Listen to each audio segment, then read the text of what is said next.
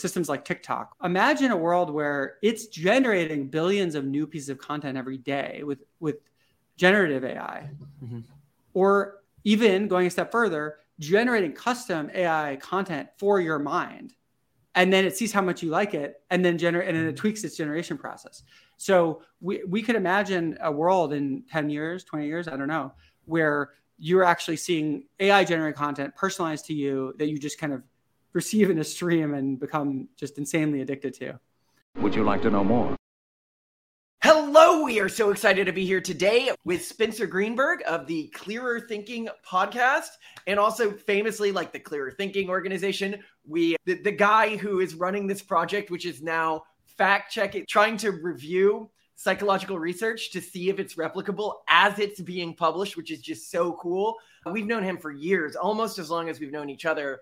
And he is one of the sort of social leaders of the EA rationalist diaspora in the New York area, and just an incredibly respected gentleman scientist in our opinion. And by gentleman scientist, we mean one of those people who is out there outside of mainstream academia conducting really great research. And you could tell he's one of the leaders because he vehemently denies it. And yet he builds all the stuff that everyone uses. So he's definitely a thought leader in the Gentleman Science Network because he's created the software that everyone's using to do it right now. I would say 80% of the independent research is probably done on his software right now. But where we wanted to go with this one is we wanted to talk about where humanity is going into the future. So let's start with the question of where do you think we're going to be in 10 years? So I should start by saying this is wild speculation. Predicting the future is incredibly hard. So take everything I say with a massive grain of salt. A lot of it's going to be wrong. But with that caveat behind me, I will speculate. I think that AI is going to have an absolutely massive effect on society. I think it's hard to really fathom right now all the different ways, but I think we're going to see it coming. I think a few areas we'll see it coming. One is in spam and manipulation. There are already a bunch of countries that have warehouses of people that are essentially putting propaganda onto Twitter and social media. This is well known. But I think that is going to be nothing compared to a million bots that are powered by AI, right? It's one thing to have 300 people in a warehouse. It's another thing to have a million AI bots, right? It's also these AI bots are now at the point where they could all have different personalities. They could all say unique things in line with those personalities. They could have they can be sleeper agents where mostly they just tweet or post totally normal stuff 99% of the time, but then go into full gear to promote propaganda. So that's just one little facet. But let's start there. I was going to ask, so Elon is right when he's saying you need to limit access to these platforms now, and any platform that doesn't is just going to become swarmed with bots. I think it's complicated. I mean, I do think this is going to be a massive problem. Whether the current approaches Twitter wants to use will work, I don't know. I mean, almost nobody is on Twitter Blue relative to the whole Twitter population. Yeah. So I'm not sure how they're going to do that. Maybe what they'll do is make it harder and harder to do anything as a non-Twitter Blue user. But I don't know that solution will actually work. I think it's going to be an arms race and a very difficult one. The closer an AI gets to being able to do what a human can do, the harder it is to actually detect that it's an AI, right? Actually, that brings me to something that's been happening recently on Reddit. And I don't know if you've seen this phenomenon, but Reddit's in this big fight right now with the mod teams. And it appears that Reddit corporate is using lots of AIs. Actually, they recently had to block out the programming subreddit or something like that because they figured out that the Reddit corporate was using their own AIs to try to make it seem like the community was more okay with what was happening. I'm wondering how you think social media companies, do you think that this sort of action would be a death knell to a social media company in the future? Or do you think the future will be companies that are anti-AI versus companies that are pro-AI? Where do you think we'll begin to see a differentiation and evolution of social media platforms as it relates to AI? Yeah, it's an interesting question because I think you'll start to see AIs on social media that are actual just kind of creators, right? So people will make this proliferation of AIs that are tweeting about different things or posting on social media about different things in a benign or even helpful way, where they're just kind of content creators. And then you'll see other ones that are, I think, going to be like sleeper agents that are really like propaganda bots, but they're just imitating being a real person. You'll see other ones that are attempting to scam people, like even attempting to befriend people over a period of months or years, which I think is we're gonna start to see that, where bots will like create extended relationships with people and then scam them. And I think some of these things, all social media companies are going to have to be against, because it's just going to really affect the performance of their platform so much. It's going to be such a bad experience being on the platform that they just have to be against it. Other ones they might embrace, like AI content creators, where it's okay, well, maybe it's okay to have a million different bots that are just creating content of specific types, each with specific personalities, trying to appeal to the masses. And then there'll be an interesting question about disclosure. Will you have to disclose that it's an AI making the content? Or what if it's a hybrid between human and AI? How does that work? So yeah, a lot of really tricky questions.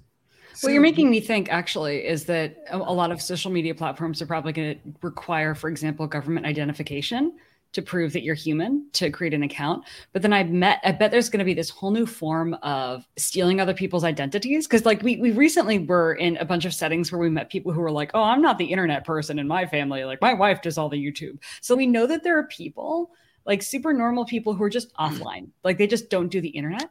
And then those people, I wonder if I were trying to create AI that could do what you're describing, Spencer, I would probably find those people. I would pretend to be them. And I would find basically the offline people, make an online identity for them, and then pretend, use their ID, steal their identity, but just to create a very convincing bot, because I would get through the barriers of social media platforms that think I'm a verified person.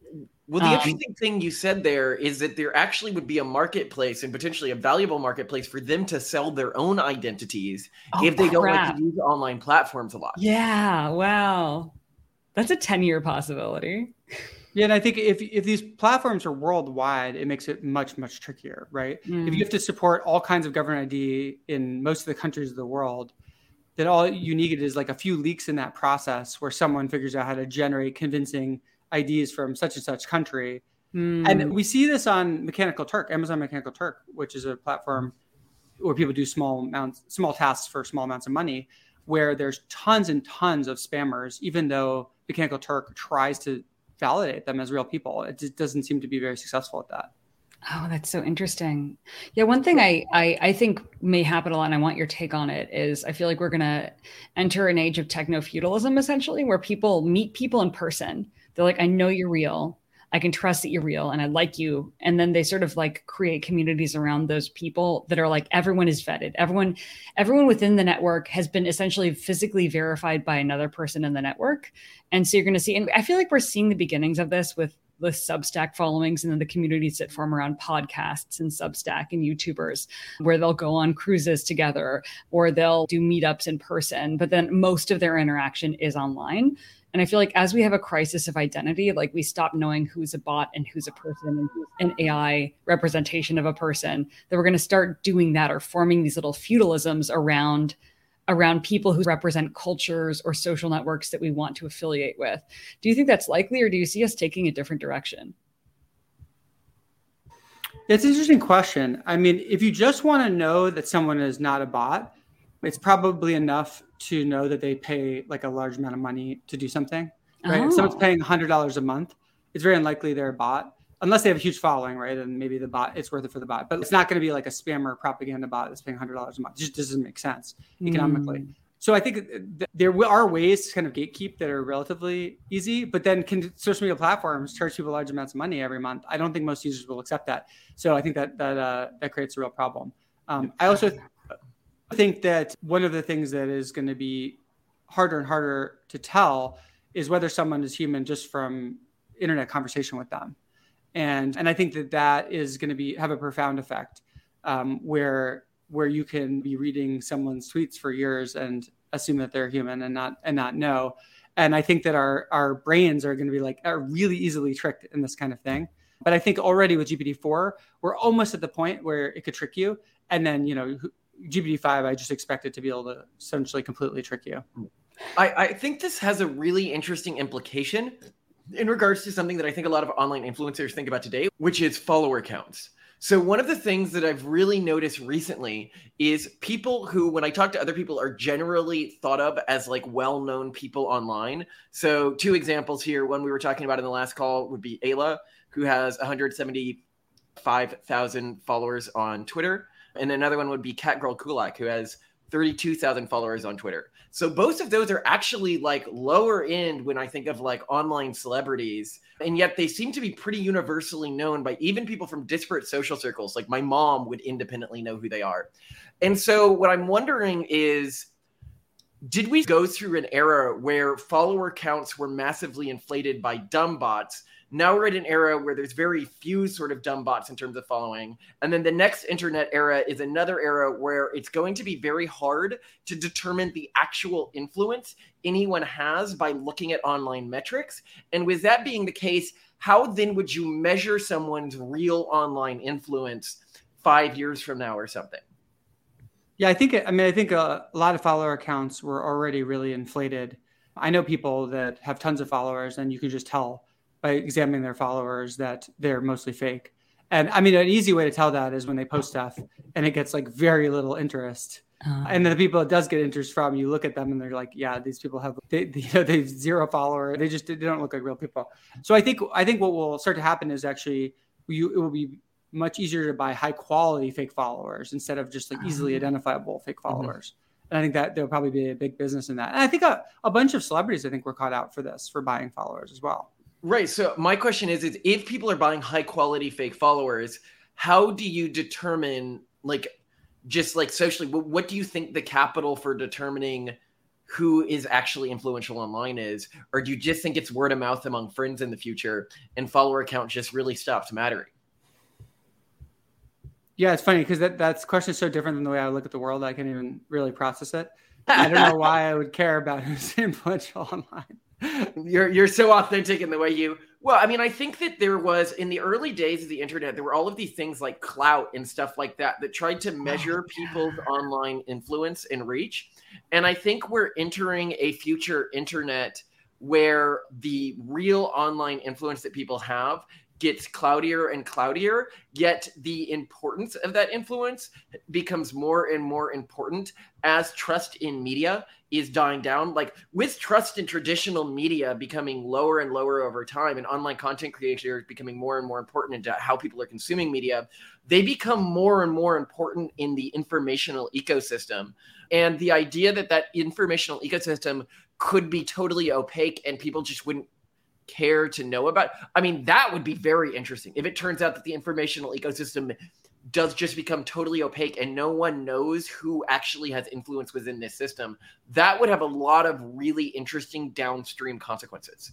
See, I think that is actually pretty true already. There are some people that everyone knows have influence, right? You look at someone who is a president, right? And that's obvious.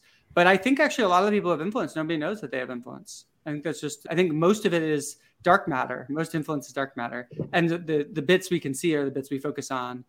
But it's mostly illegible. We just trick ourselves and think it's legible because we can see a little bit of it peeking above the water. I think it is opportunity. If you see that someone you respect follows someone else, then suddenly you think that they have influence. Someone was just telling us that when they were talking about their approach to Twitter. A friend of ours was like, well, the best way is if you have some respected people who follow you, it's so much easier to get followers because if they click over to your profile and they see, oh, well, like this person follows them, I'm going to follow them too, because they must be smart then. If this super smart person follows them, something along those lines. I want to veer a little bit out of the internet world, even though like kind of everything's going to be the internet in the future, to the physical world. I don't know if you do anything that's like longevity oriented or anything else. I mean, obviously Malcolm and I are obsessed with reprotech. So we're all thinking about, oh, in 10 years, what will we be able to do? What can we do with polygenic risk score selection? What can we do with all these other sorts of things? But what do you think is going to be one of the biggest changes in the next decade with the way that people either treat illness or approach prophylactic health or just general like longevity related health or health span issues? Yeah, there's some technologies on the horizon that could have a really big effect. The thing is that we don't know if they're going to pan out. And if they do pan out, we don't know when. But it's worth thinking about them because if they do pan out, it would just be absolutely massive. So one of these is being able to turn, for example, skin cells or other cells into sperm or eggs. And if you can do that, then it could actually completely change reproduction. It's called IVG technology for people who want to look into it. In vitro gametogenesis. Yes. Yeah. So if you can produce 1 million embryos and then select between them, I mean, the sky's the limit on what you could select for. And I mean, it also just changes, people could get pregnant much later in life. And so it changes family planning. It's just, I think, the side effects would be radical. Some of the things that this would allow, it would allow gay people to have kids that are 100% biologically theirs, but it would also allow for incredibly specific polygenic selection. So I could do something like select for kids who themselves will really like being parents and have more kids. So you can even select for like biological fitness in terms of resistance to current society's drive down on parental instinct by dialing it up to 11 in your kids, which I think is really interesting. And that's the most Simone and Malcolm thing I've ever heard in my life. Well, another thing that's really interesting with in vitro gametogenesis and this explosion of AI stuff online that I think about a lot is the genetic selection effects of a world where people can get almost all of their needs met through virtual environments. And I'm wondering if that's ever something you've thought about. What sociological traits are going to be selected for in an environment like that? Yeah, do you mean through kind of VR, as VR improves and you're able to kind of interact with friends VR and or AI. I mean, so consider emotional needs, right? Like a lot of our social needs and dating needs right now, like they're begin to be hacked by AI. So, it used to be, you could go to porn and get like sexual release, but you weren't going to get companionship. But now, you can get companionship. Yeah, you can get deep conversations. Just wait until you have your own personal AI avatar that's modeled after your favorite personality that you wish your girlfriend had, and then you're having conversations with this AI as though it's your girlfriend. I mean, it's going to get wild. For an article I was writing on effects AI is having on society, I joined a few groups of people who are in love with their AIs, and it's absolutely fascinating because the AIs they're in love with are like previous generation AIs, right? This is pre-GPT-4. This is even pre-GPT-3. These were probably like GPT-2 level AIs. Mm-hmm. And I think, people were already falling in love with them and saying, I'm going to be with my AI the rest of my life and so on. And we're just going to see, I mean, I don't think that it's going to come mainstream in the next 5 years where most people have an AI girlfriend, but I think we're going to see a massive increase relative to the current base rate. So 2 really interesting things I want to take away from here is 1, the replica crisis, which was a bunch of people fell in love with their AIs and then they changed the background code in the AI due to like controversy. And I think that could be an increasing problem going forwards. But another really interesting thing is if you fall in love with an AI, one thing that I think we'll see as a trend in the future, which would be pretty maybe an analog would be people who fall in love with like old generation muscle cars. They're going to fall in love with a specific iteration of that AI. And so a lot of the people who are like married to AIs will be explicitly married to older generation AIs than what is currently on the market, which is an interesting phenomenon we might see going forwards. Yeah, I think it depends on what you believe about the newer model AIs. If you want it to act a certain way, the newer model AIs generally are going to be better at acting that way, even if the way you want it to act is in a certain old school way. So the newer model AIs even may be able to simulate what are old school AIs, in addition to having certain advantages, like actually understanding what you're saying to a greater degree. Yeah. Another really cool thing that you could do that combines the 2 technologies he's talking about is if you do IVG, and with IVG, you could select between a large number of embryos, but using polygenic testing, you can predict certain sociological profiles of those embryos, and you could then plug that into an AI to have an AI that could simulate the most likely personality that a potential embryo would develop into at different developmental stages. Chat with having an AI conversation with your future child. Yeah. Do I like this child? Oh my gosh. Interview. Wow. Should you live? Oh my gosh. Oh, that'd be an interesting question.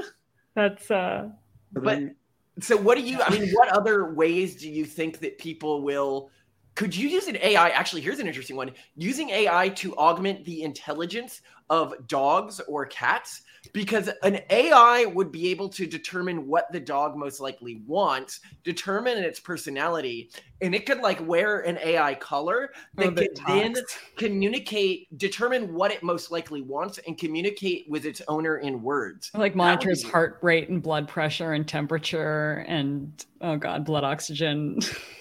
Yeah, well, continue. Already you see people training their dogs with these word buttons where each button the dog pushes will say a certain word out loud so the owner can hear it. And they'll train the dogs to communicate a bunch of different concepts, generally simple concepts like go for a walk or treat or things like that. And yeah, people have had pretty good success with this because dogs can learn a lot of simple concepts, right? We can see that with dog training. I've trained my cat in a handful of simple concepts and we have a little language together. It's not a verbal language, but basically if I'm eating food and the cat sits on my scale, then he gets some of the food I'm eating and he knows that. And then if he sits on the scale when I'm not eating, I know it means he wants one of 4 things. And so then I have a little way of going through them to try to figure out which one he wants. Oh, interesting. So first I'll try to pet him. And if he lets me pet him, then he wants to be pet. If he dodges it, then it means he wants to play. And there's 3 different styles of play he likes. So I have to try each of them until I find the one he wants. So you can already develop languages with your animals. But I do think an AI bridge could actually facilitate that, make it easier, faster, and help people do it more efficiently. Well, what other ways do you think AI will be used in the future that people aren't thinking about today, in the near future, like 10 years? Well, one that I think is potentially very interesting, but also potentially really, really bad if it goes the wrong way, is right now with systems like TikTok, what they're doing is they're using AI to predict what video you want to watch. And they have an incredible amount of training data because the videos are so short. You're giving them tons of data points in each session. And they're kind of getting you hooked by showing you exactly the video that's going to keep you watching. But that's just picking from a finite set of stuff humans made. Imagine a world where it's generating billions of new pieces of content every day with generative AI. Mm-hmm. Or even going a step further, generating custom AI content for your mind. And then it sees how much you like it and then it tweaks its generation process. So we could imagine a world in 10 years, 20 years, I don't know, where you're actually seeing AI generated content personalized to you that you just kind of receive in a stream and become just insanely addicted to. That is fascinating. Another interesting thing that I think we could see with AI, I mean, if we're talking about a really like a new type of entertainment content. So one way that I've seen people use ChatGPT is to have it create worlds for them and then play out choose your own adventure storybooks where they're like, here are the parameters of this storybook, but it allows them to do whatever they want within this parameter that they've created.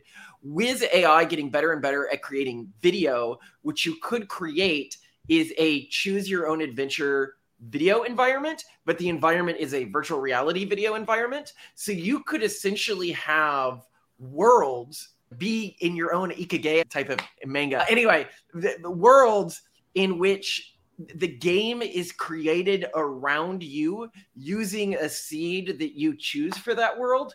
And I don't even think we're that far from that. I think we're maybe 15 years from that. Yeah, and you can take it even one step further. Imagine you have wearable devices that are measuring something about like how much you're enjoying the experience, and then it starts to detect, you're not really having a good time right now. And it starts adjusting the world. Oh my gosh. We'll have no escape. Yeah. Well, I mean, so we talk about the ways that AIs can hack humans. I think one of the things that humans may need to resist this is potentially AIs that are built into our hormonal systems to make us less hackable. I suspect that's one thing that some humans are going to start doing is having integrated AI that is specifically meant to make their systems less hackable.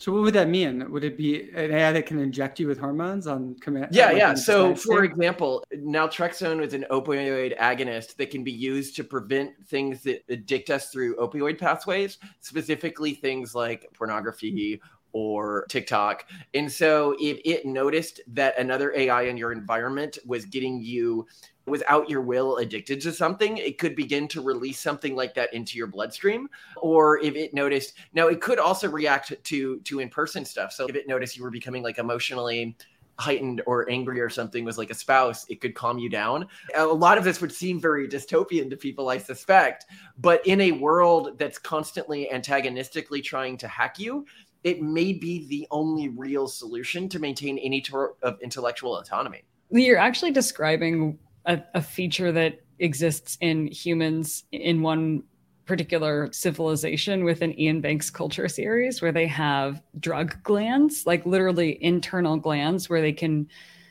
consciously release certain drugs. So you could gland like some kind of dopamine inhibitor, or like people gland all sorts of things, like both like pleasurable drugs, but also like essentially Adderall, or essentially like something to help them sleep or calm down or not be angry. And it is a world that is definitely ruled by AI. Like 100%, that civilization is more about AI than the humans. The humans just kind of along for the ride, sometimes a little bit useful, but not really. I could see that really happening. So to wrap up, one final question for you, Spencer. What are you most excited about for the future? Because everyone always focuses on what they're scared about. What are you excited about? Well, certainly breakthroughs in medicine would be amazing if we can live not just longer lives, but healthier for longer. And I think there's a ton of promise there. There's so many different approaches, for example, to cancer being taken right now. We don't know for sure that they're going to pan out, but that would just be incredible if we had a world without cancer. There's some really cool technologies being explored for eradicating or reducing just regular disease like colds and flus even. Again, way too early to tell if it's going to work, but it's just crazy exciting that we could just, a bunch of things that are now just normal sources of human suffering could one day just be wiped off the face of the earth. It'd be incredible. Considering how often our kids get us sick from daycare, I'm very much in favor of that. I'm not. I feel like we were the last generation. We got screwed. Spencer,